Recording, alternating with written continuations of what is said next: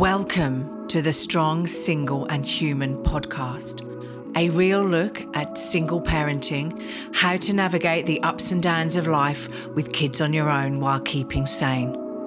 We cover all manner of subjects from domestic violence, dealing with childhood trauma, through to fussy eaters and how to help your kids become resilient. I'm your host, Claire Martin. Welcome. This week's guest is a psychologist, inspirational speaker, author and researcher from Montreal. Her expertise is working with parents who have intellectual disabilities. In 2012, she sustained a spinal cord injury in a car accident.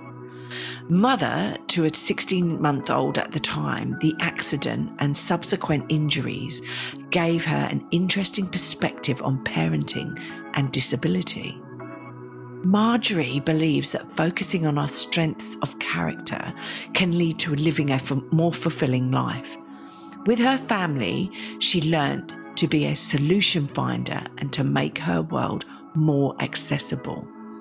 With all of her experiences, she has written a book called Mum on Wheels, which is just an awesome book talking about her experiences, her mental downfall regarding the traumatic accident and how she built herself up from that day to this. Hi, welcome Marjorie Onos to the podcast. Welcome. How are you today? I'm doing fantastic. I'm speaking to you and to all of your audience. I know, and oh my God, what a journey getting you on the podcast has been. We booked this just for everyone who's listening. We booked this way back in June, July, and I got COVID. And so I was in bed for 3 days and had to cancel on you. And then life just got away with us both. And by the time we got around to booking this, we're now in October. So I'm so glad to have you on the podcast. Thank you so much. Look, tell everyone a little bit about your journey, because it is an amazing, crazy journey that you've been on. Yeah, I think that pretty much, I love stories. So I think that everybody's story is fascinating. And we all go through a journey.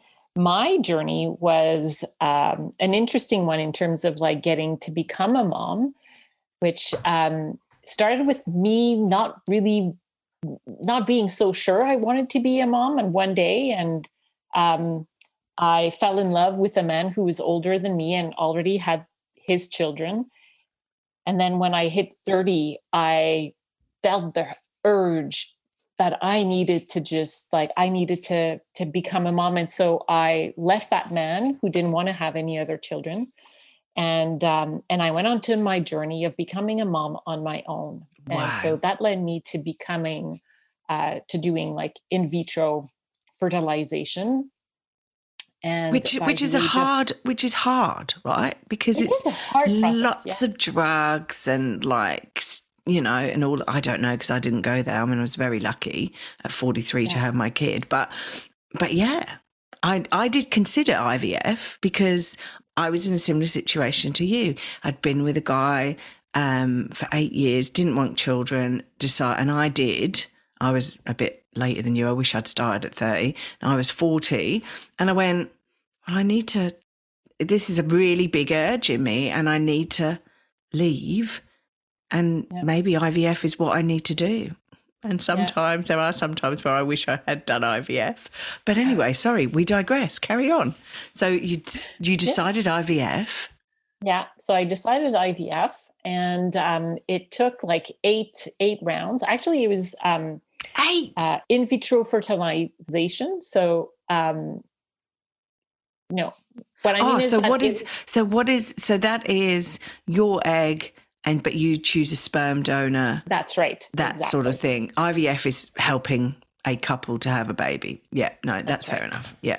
And so, so I had to pick a donor, and I did that with my girlfriends, and we made it a pizza party. Let's pick, who is going to be the donor and what qualifications do we want him to have. what attributes, is looks important? Are we going to pick like someone with blue eyes, or we don't care? So we had fun with it. And that was the most fun part, actually. Yeah. And so eight times over 10 Wow. months. But before that, I had like some tests to be done. So, I mean, in all, it took 2 years, and it took Wow. 2 years, and then I got pregnant, and I was very fortunate. It was in my mind, it was probably the last time that I was going to do this if it wasn't working. And it's the time that They I got pregnant. bang. Yeah. Yeah. Wow. Okay. So I did that. Yeah, And you had your then wonderful uh, son. I had my wonderful son that I named Thomas, beautiful little boy. And 16 months after he was born, I was in a car accident and I Yes. became paraplegic. Which, like, on its own is horrendous. Horrendous. And to deal with all of that without having a child. But you then had what, 16-month-old child Yeah. on your own, basically, as a single Yes. mum, because you had your child with as an in vitro baby, and dealing with all of that. So, Yeah. oh my God. So how did you deal with it? I mean, was your family close by, or were they?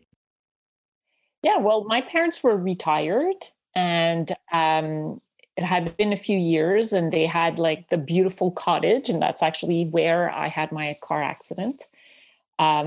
Beautiful cottage, and they had like a little apartment close by to my place, because they were like, well, if you know you want us to come around and for like plays and activities and hockey season and so forth, to be there with Thomas. So they were close by, but technically they were living at the cottage, so Yeah. not in Montreal, not in my city.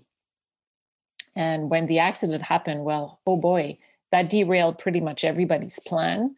My parents are just like wonderful people. And so they decided, now the apartment is actually not even their apartment because they are moving in my house. Because for 6 months, I was in the hospital or in a rehabilitation center. And so Well, the first 6 months, I wasn't raising my kid. well, that's right. Because, like, it isn't as though you just had the accident and then was home the next day. I mean, you had No. the accident and you were in hospital for a considerable amount of time. I mean, Yeah. like, could you have died in this accident? Oh yeah, I was very close to dying. Yeah, Wow. yeah. I That's barely survived. scary. Yeah. Yeah. And so you were in the hospital. Um when did your son see you after the accident? Like, how long was it till, cuz, like, Yeah. was it a week? Cuz I mean, I'm sure, sorry to put this that way, but I'm sure you were pretty messed up, right? Because you would have been battered and bruised from the accident. You had a spinal cord injury, which would have been scary in itself. I'm sure there's certain ways that they would need to set you within the bed that, and he's 16 months. Yeah. So all of that is true. Um, Look, when I had the accident, within like 10 hours, I was in the operating room, and they operated on my spine, consolidated my spine, both in my neck and in my back, to make sure that I wouldn't have further injuries. But you're right. I mean, I had like my pelvis was broken, so I was just operated on. And yet, in my mind, for some reason, I thought I'm going to be home soon. And so I kept saying to my mom, don't bring Thomas to the hospital. He's going to see me and he's going to be scared. Because I had machines everywhere. I had like tubes coming out of my arms everywhere, on both my arms. I was in so much pain and paralyzed, which I didn't like think that that was a problem. But to me, it was like the pain where I couldn't even like prop myself up in the bed, being moved by nurses and orderlies was excruciating. And so I was like, I won't be able to hug him. I won't be able to, comfort him if you get scared. So don't bring him. I'll be home soon. But I kept crying and crying every time I would wake up.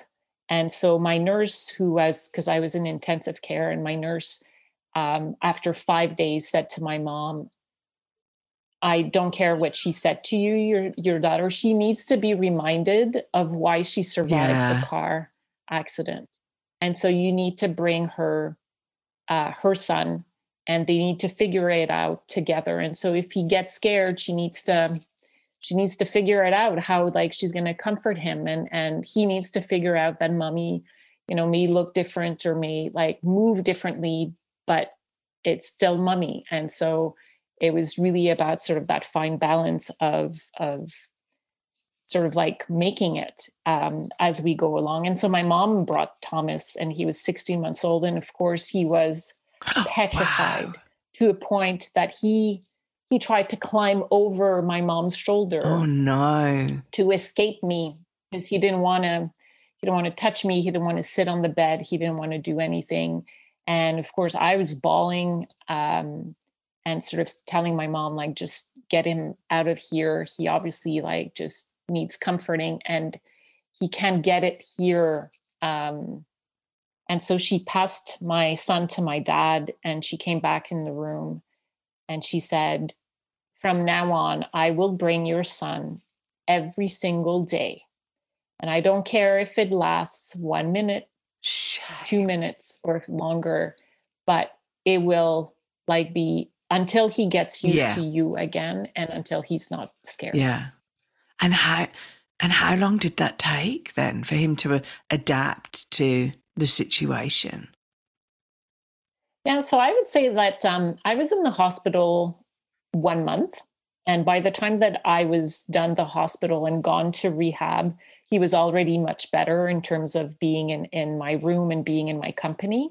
And so we did little steps, right? So at first it was a 2 minute, and it was in my mom's arms, and it was me reading a book. So we tried to incorporate sort of an activity that he liked, where it was me singing. It went on to, sort of him being in his high chair near my bed, and we were playing blocks, let's say.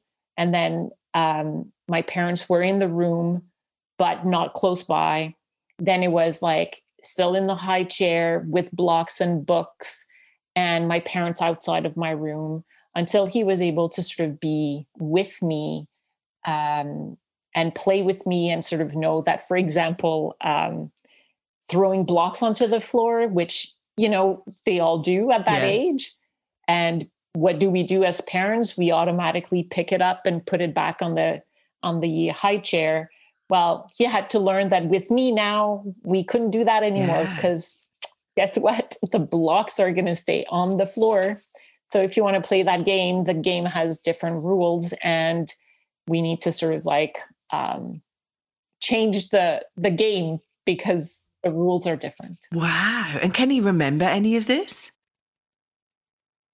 No, he can't. Which is so he only knows the stories that I tell. Yeah. It's unbelievable how they're developing and they're absorbing everything around them, that things and events like that just seem to, well, not disappear, because I'm sure they're sort of there, but that they just accept them and they just get on with it. It's like I split with my ex when my son was 2, and he's asked a few times, well, why doesn't Daddy live with us?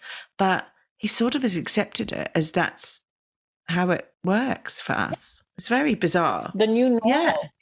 Yeah.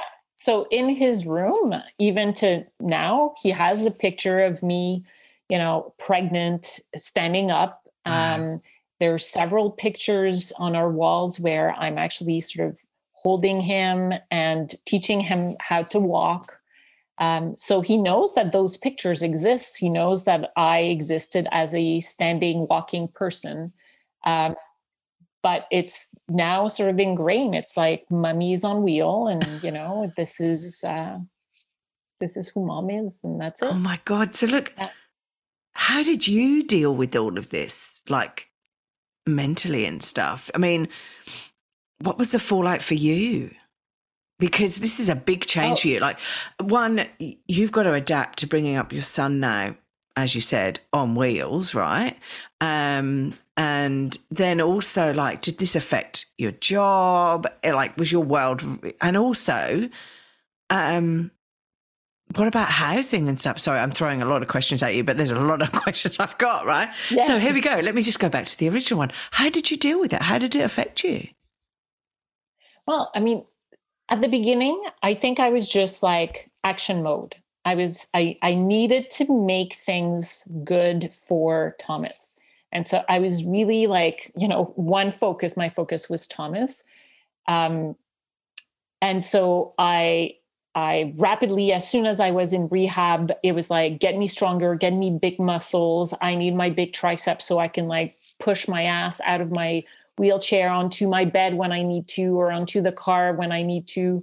So I was focused on that. Then rehab was done. And then it was like, now I need to go back to work because I need to make a living. Because, that's like pretty much the only thing that was stable for me. I'm a psychologist. So for me, it was like, get me back behind a desk that my chair has wheels, big wheels or smaller wheels, because all our chairs have wheels now anyways, right? So when we're at a desk.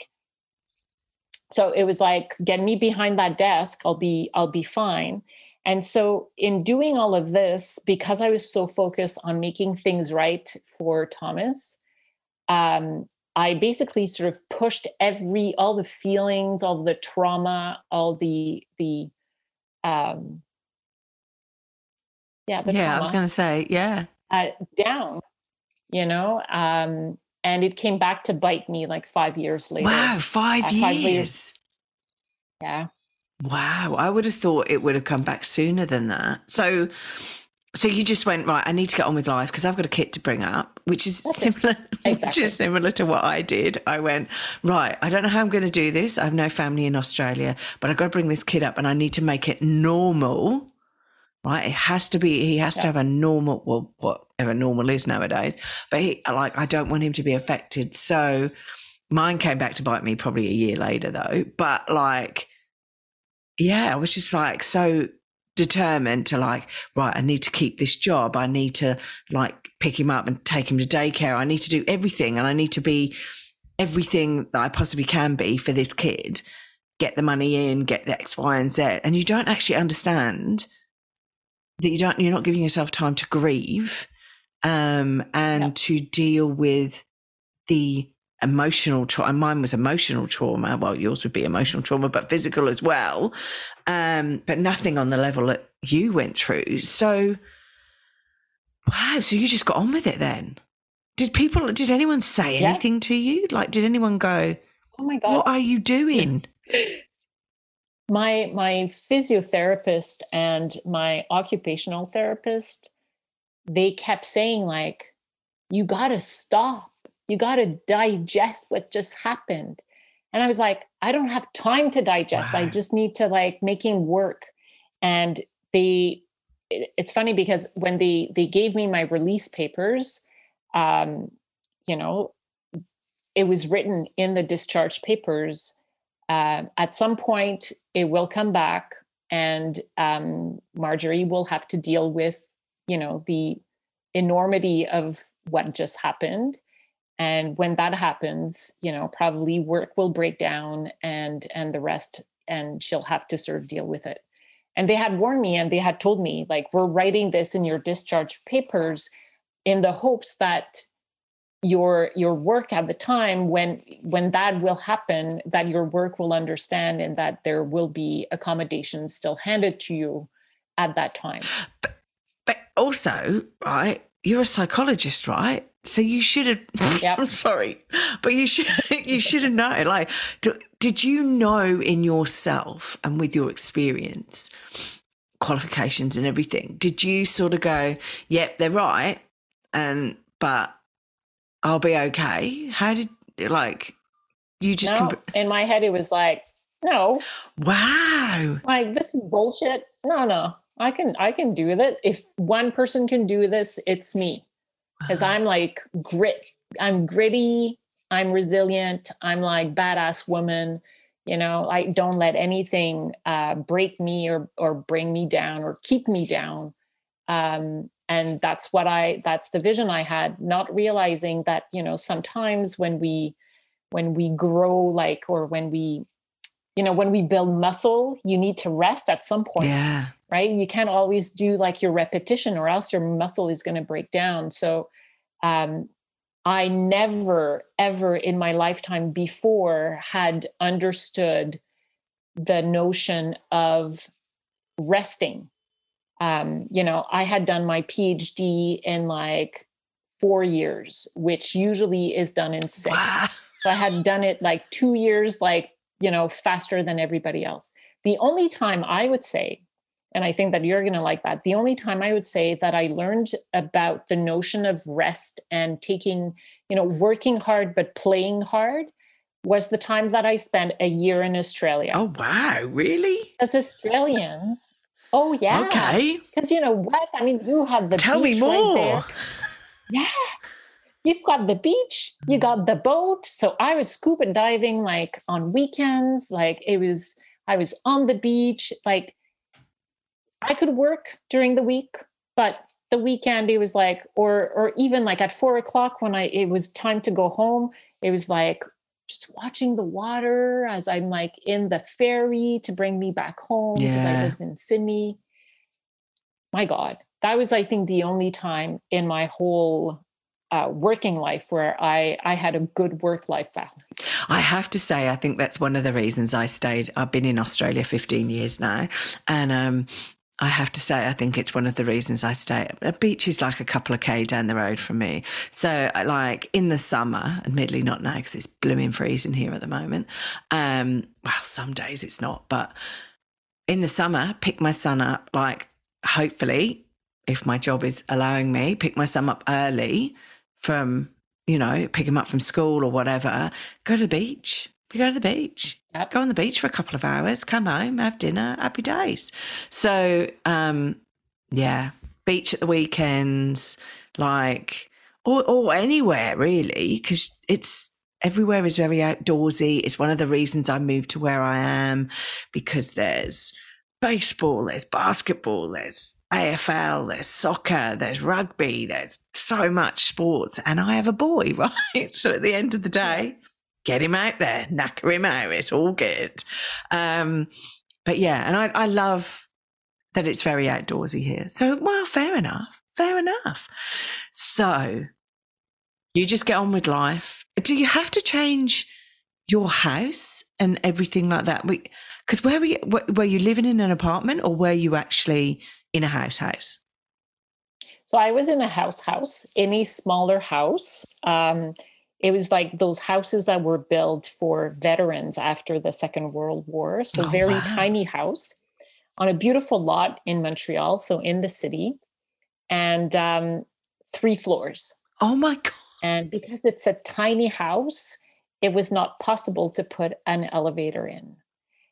It would have been anyways very costly if the auto insurance would have done that. So they refused to do that. So very soon, like, I think it was like maybe 4 months after my accident, I was told, you will not be able to return back to your house that you bought just like 6 months ago or like a year ago. Yeah. Oh my God. You need to now like find an apartment. And that's what they told me. An apartment, you have like indoor parking, and it's good because I'm in Canada. And so like 6 months of the year we have snow or like heavy rain. And like, so having a garage is like, especially when you're transferring out of your car and you're in a wheelchair, you can't run in. So, so they were trying to sell me on, you need an apartment. Let's buy a condo. Yeah, because then you can go in and there's a lift that takes you up, and then you can wheel yourself around to the apartment, and there's no stairs within the apartment, etc., etc.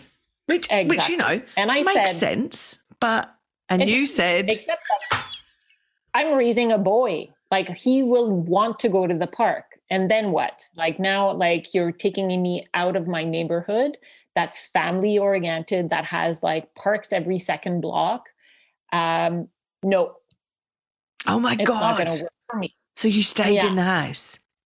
So I sold my house. I bought a new house, but this house had like an apartment above. My parents moved in. They sold their apartment. They sold their cottage. They moved in our house that we basically bought, which is a duplex, so two apartments. And we stayed. I moved like one block from my house. Like I still Which pass is in front of awesome. my house. Which was awesome because you're not leaving the area, but That's right. it's your house. So like, and also, I mean, love your parents because it was a massive upheaval for your parents as well. Yeah. But I have to say, you're their kid and you have their grandchild, and they will do anything like we would do for our children. They will do anything for you. So God love them. God love them. So you move house. You don't necessarily change. Did anything change at work?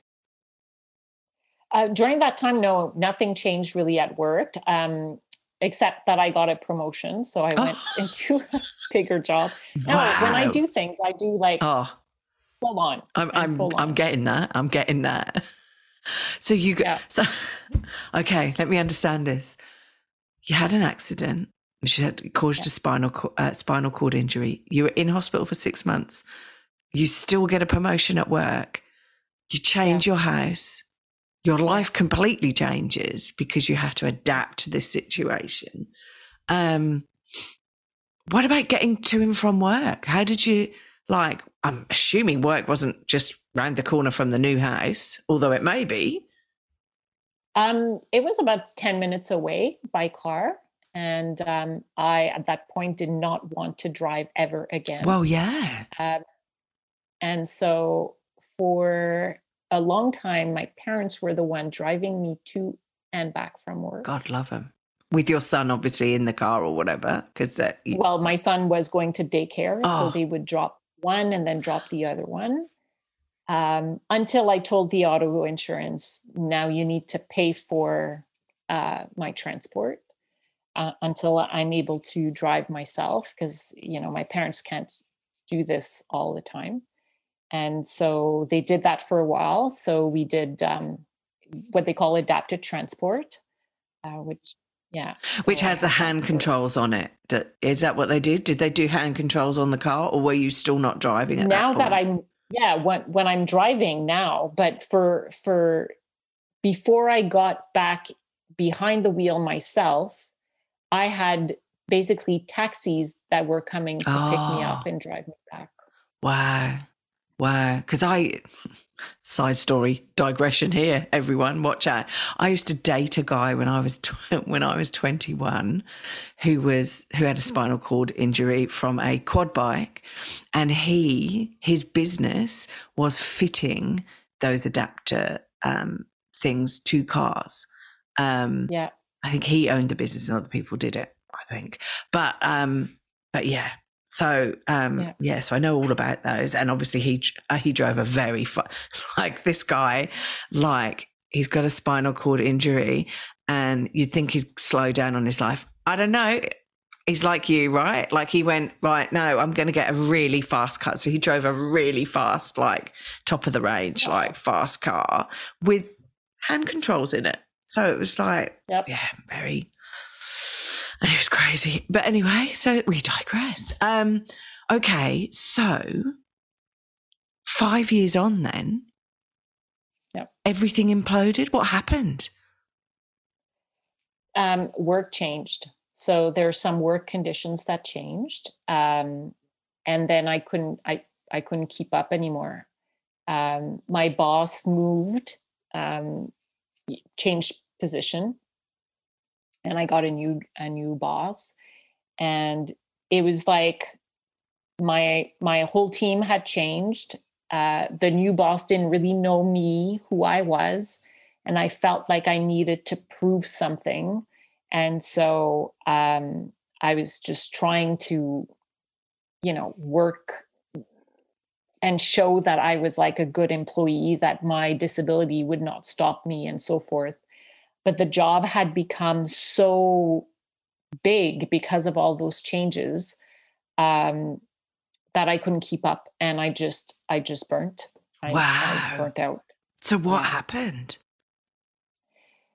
I went on leave, Yeah. and I went on leave, for years. And so usually, Wow. like, when oh yeah, we're talking like a burnout, usually you would say 2, 3 months, sometimes 6 months. Within a year, most people are back to work. For me, it was like over 5 years. Oh my gosh. Just not wanting to get out of bed, just being depressed, or like, Well, I had to wake up. I had to get up in the yeah, morning because you had a because I child. still, And exactly. So I could wake up in the morning, take care of Thomas. He would go off to daycare or to school, and then I would crash and just like be a total mess all day. Then, as soon as like 3 o'clock would hit, I would like pick myself up, let's go, gotta look good, pinch my cheeks to make sure that there's color in there, make sure I wash my face so that he wouldn't see that I cried all day. Um, and yeah, and then I would be like on for the time that he was back home for homework, for supper, for bath time, for bedtime routines, and all of that. And then when he would be in bed, I would be back in my bed until the morning, until I had to be back on for that. Yeah. and this was you and your body, brain, saying time to stop, time to deal with your situation. With it, so Yeah. that was it. Wasn't so the catalyst of all of this was the changes at work, but this was this moment where they wrote in your release papers, she's gonna crash at some point, Yeah. and have to Yeah. deal with this. This was you then having to deal with it because the situation at work had put you into a place where you had to deal with it. That's right. That's exactly right. Wow. And like during all those years that I worked, I neglected sort of my body, and we hear that, it's one of the messages that we hear the most. You need to exercise, you need to eat right, you need to, which is all true, and it's even more true for someone who's paraplegic, because in my case, my spinal cord injury is high, meaning like I'm just at the border of being quadriplegic. So it's under my armpits. Um, and so the only muscles I have are my arms. So I do have full strength in my arms and the back muscle. Wow. That's it. Okay. So I don't have any abs. So when I transfer into the car, when I transfer into the bed, when I transfer into the bath, it is all only my arms, biceps and triceps, and my back muscles that does that. And so add additional weight because I'm not exercising, because I'm eating, but like if I continue to eat like a standing person, I'm gaining weight because I'm eating too much. I'm not spending as much, like I don't have muscles that spend the energy that I'm eating. And so I gain a lot of weight. And with that, made my transfer slower, more prone for injury. And so physically, I had to like just look at what I was doing in terms of like, if I want to be healthy in my mind, I need to be healthy in my body, and I need to like stop running everywhere. And I need to like roll in a way that I control the rolling. So it felt like, you have to imagine like being on top of a slope, and I'm on wheels, and I let go my arms from the wheels, and the wheelchair is just gaining momentum and momentum and momentum, and it's getting faster and faster.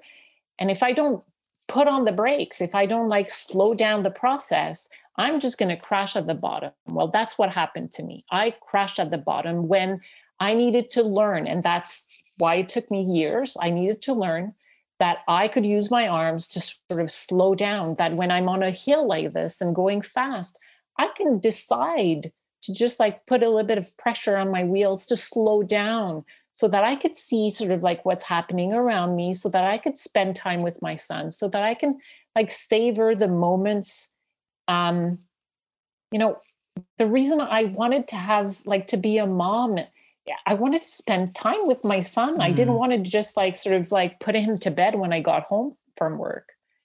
And so I needed to like realize that that's what I was doing because I was trying to overcompensate or stay as before, but I needed to evolve at that point. Um, and evolve and change and transform into the person that's called Mom on Wheels. Um, and that was okay.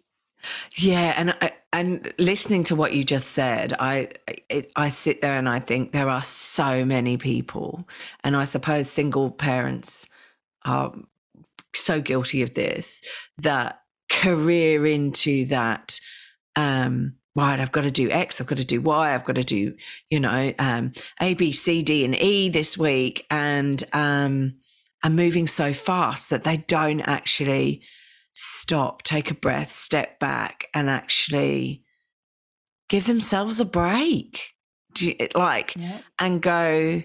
And it's been a learning curve for me, in the fact that nowadays, when I first started this single parent journey, I used to punish myself. Oh, I need to spend more time doing this, but I was working. I need to do that.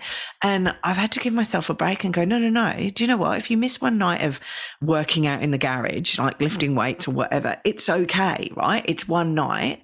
Or if you, like with COVID, and I was saying to you earlier, we had 3 days of takeout, right? Because I was so ill, I couldn't get out of bed. And I feel really bad for that because it's not healthy food for my son. But I'm like, it's 3 days out of 365 days, right? So, yeah, I think stop it and looking after yourself is so important, so important. Yeah.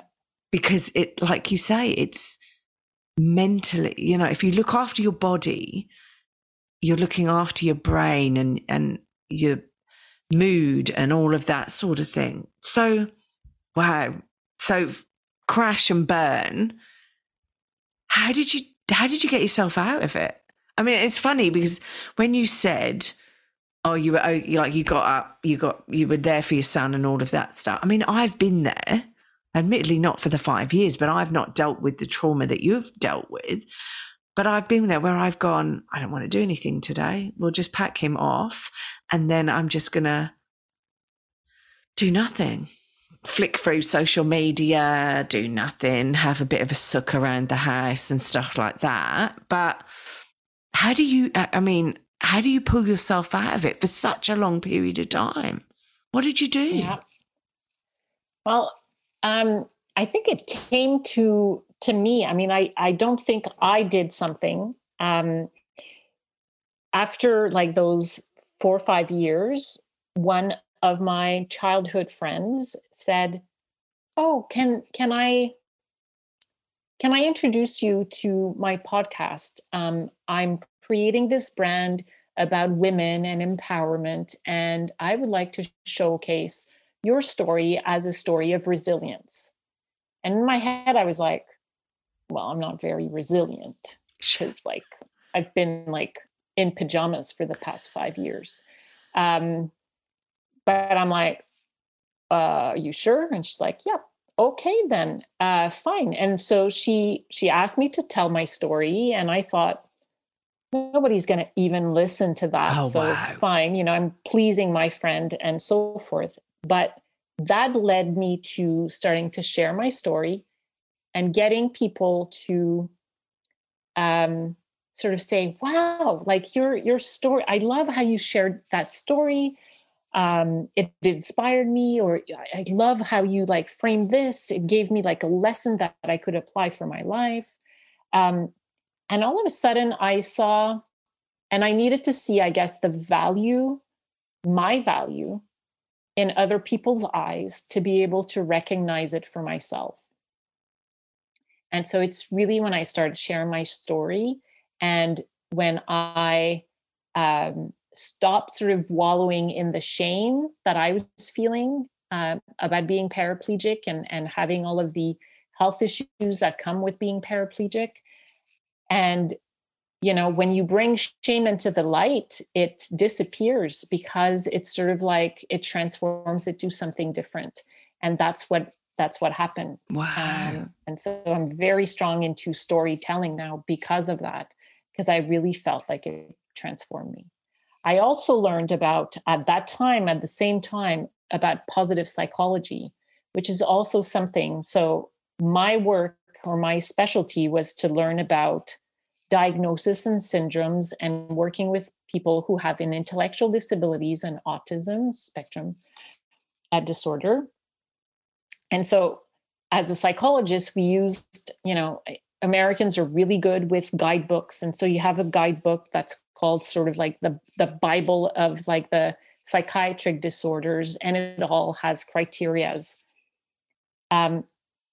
So I was all in the, you need to have like those symptoms to have like a label. And positive psychology was introduced to me, as a fluke. I went Wow. into a conference one day, and that's what it was talking about. And it was talking about, how we all have like character strength in us, all of us. They've done studies, and we all have 24 character strength throughout the world, no matter like the religion or where we come from. And those strengths, we could pull them out when we need to, for opportunities or when we face adversities. And having that language of being able to say, like, love, which is a character strength, pulled me out of the car, made me survive the car accident, because I thought of my son right before impact. And I said, I need to survive this for him. I need to be alive because I'm his only parent. And so love, a character strength, pulled me out of the car.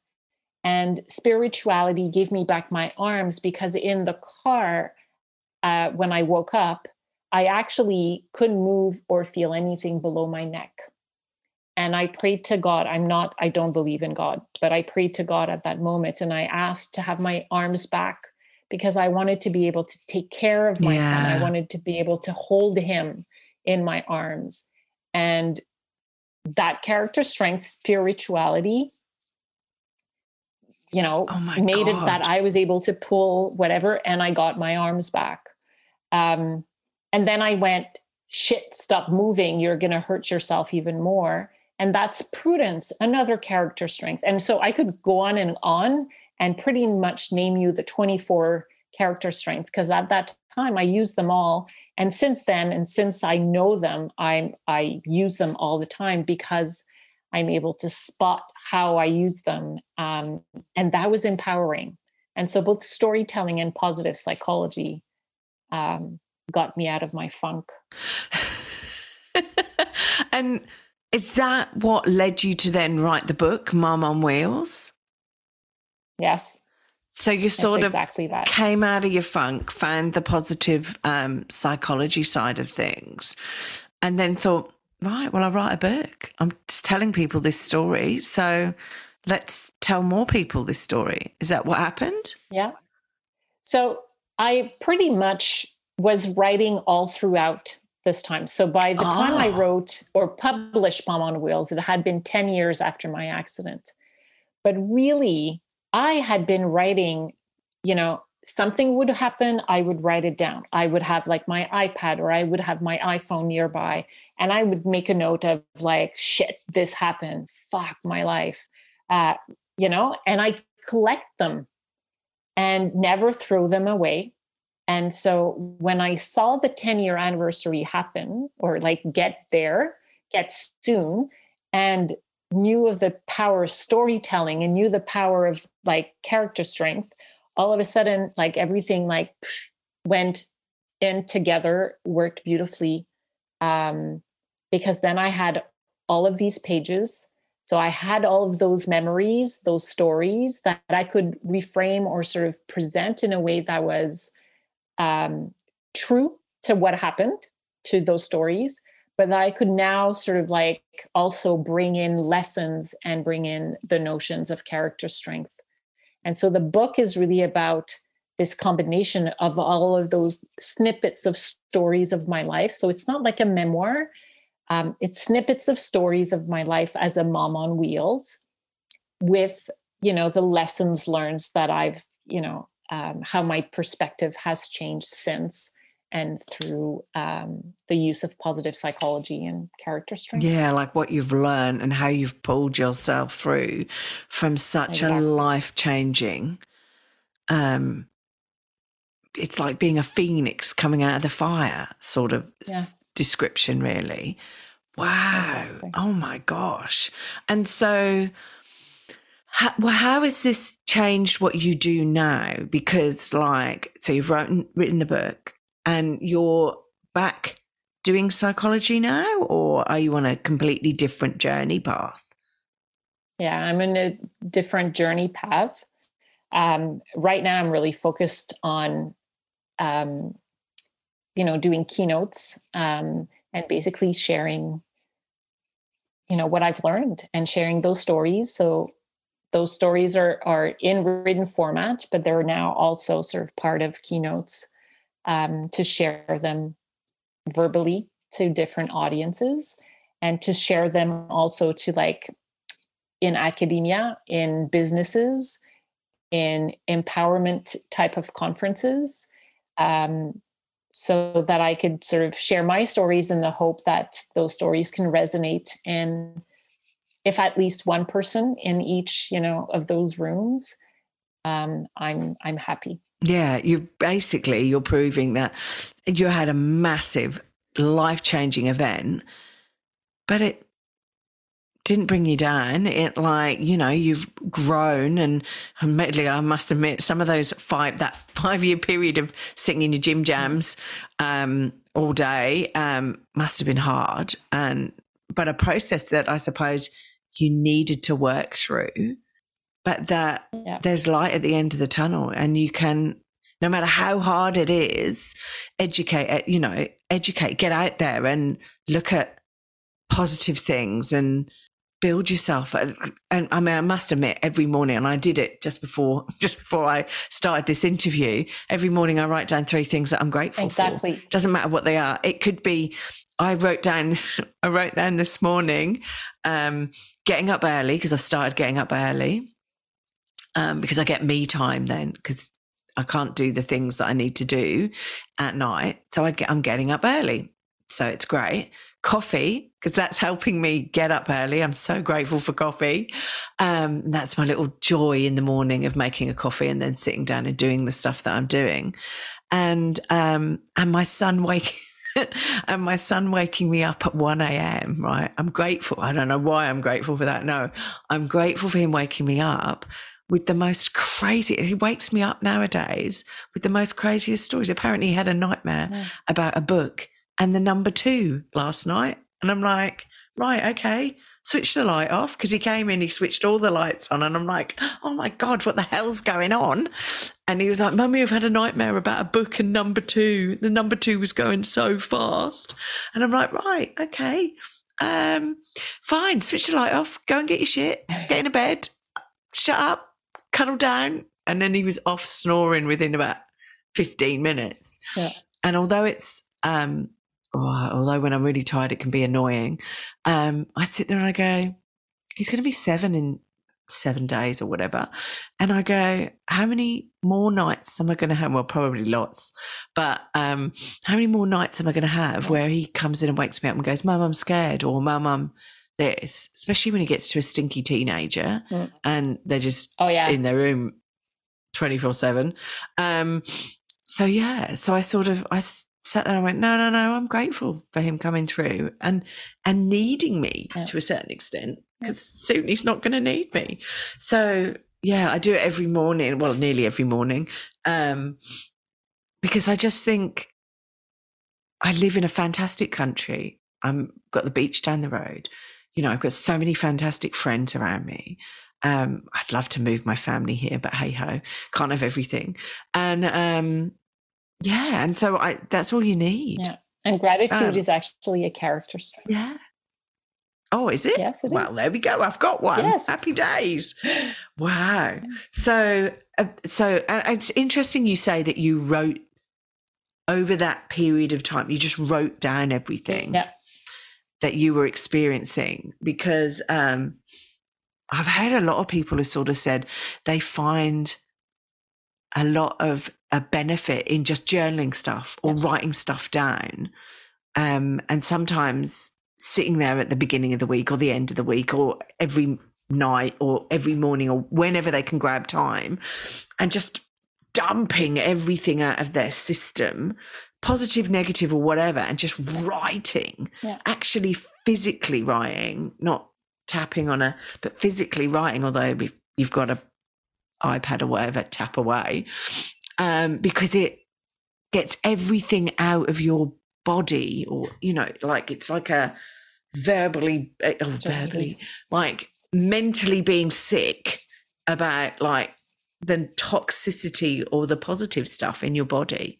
So is that what you found when you were doing? Yeah, it actually started. Is that when you did the writing? It started when I was in the hospital, and I kept getting like those phone calls, which were like, I mean, bless everybody's heart, they were calling to sort of say like, we're here, we can't believe that this happened to you, anything you need. But they kept asking me the same questions.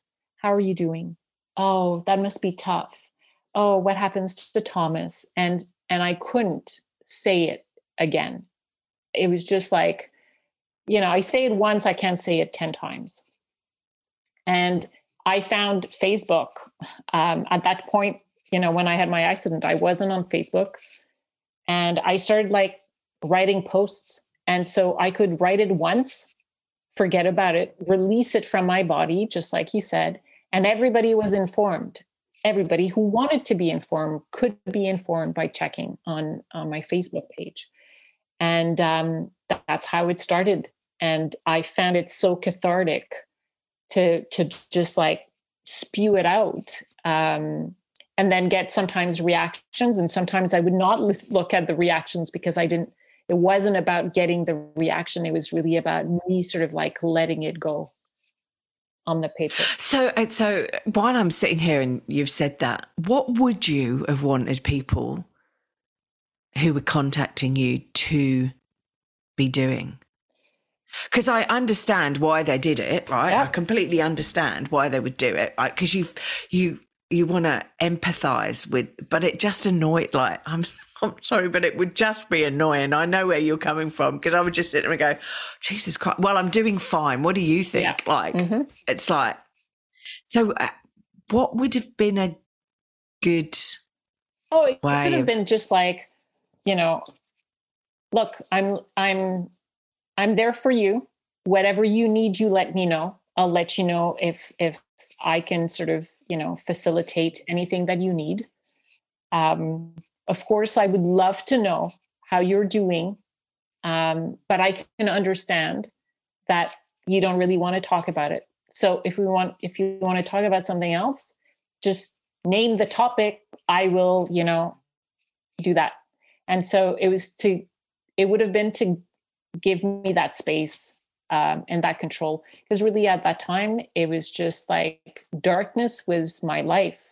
And so I didn't want to talk about darkness. And actually what I wanted to hear was how they were doing, how life was beautiful and light on the outside, so that I would be reminded of the fact that life was beautiful and there were reasons for living, and that I did do a good decision in asking to survive that car accident.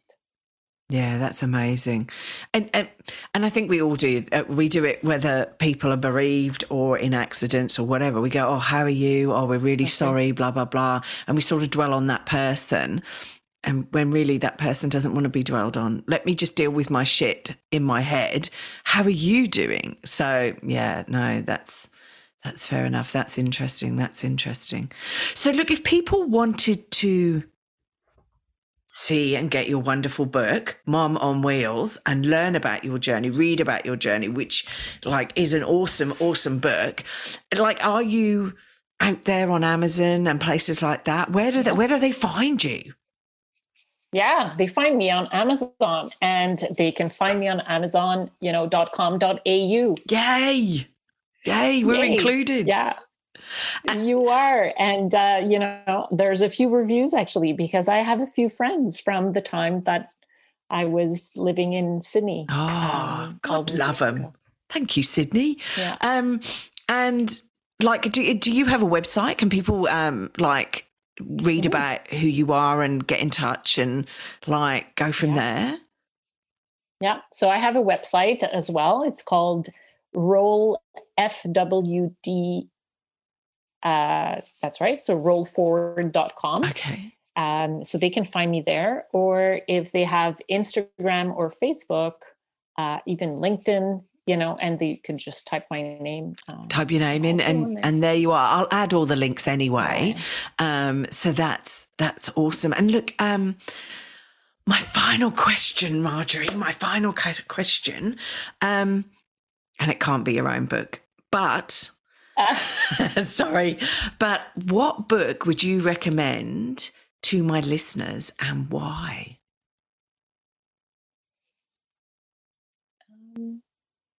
Well, I guess I would recommend, it can be like any book. Yeah, anyone.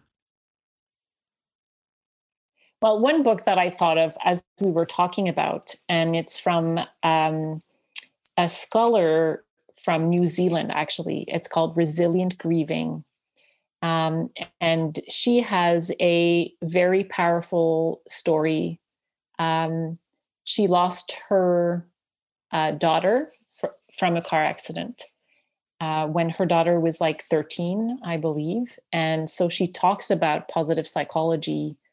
And she was studying positive psychology when that happened. And so she talks about how that shaped her way of grieving her daughter and how her family grieved her daughter.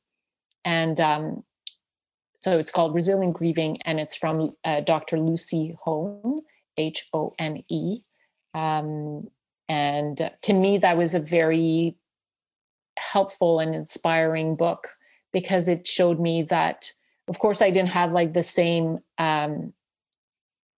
adversity. And certainly losing a child is probably, to me anyways, it's far greater than me becoming paraplegic. So seeing her and how she navigated, the grieving process helped me navigate my own grieving process. And so that was very, very useful and very inspiring. I've got a massive book list now I need to read. Yeah. There's so many interesting books that my guests are sort of putting out there, and sort of, such a good education process for me. It's unbelievable. Yeah. I'm sorry. I know I'm saying for my listeners, but personally it's for me as well. So it's great.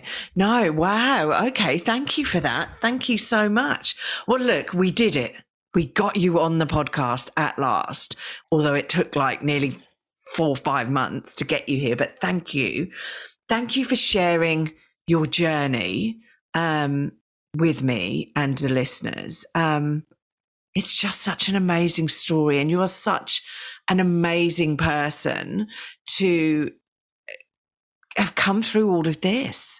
And, it just proves that, with any trauma, you've got to face it and deal with it.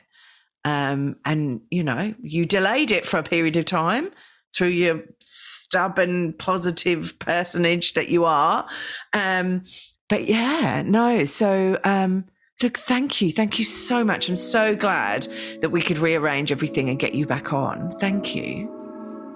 Thank you so much for having me. No. It was a lovely time. Thanks for listening. If you've enjoyed this podcast and you would like to hear more, please hit subscribe wherever you like to hear podcasts. If you would like to support us further, share this episode with your friends and family. And finally, drop us a review on iTunes, as I'd love to hear your thoughts, comments, and ideas. It all helps me to understand and produce awesome content you want to hear just like this.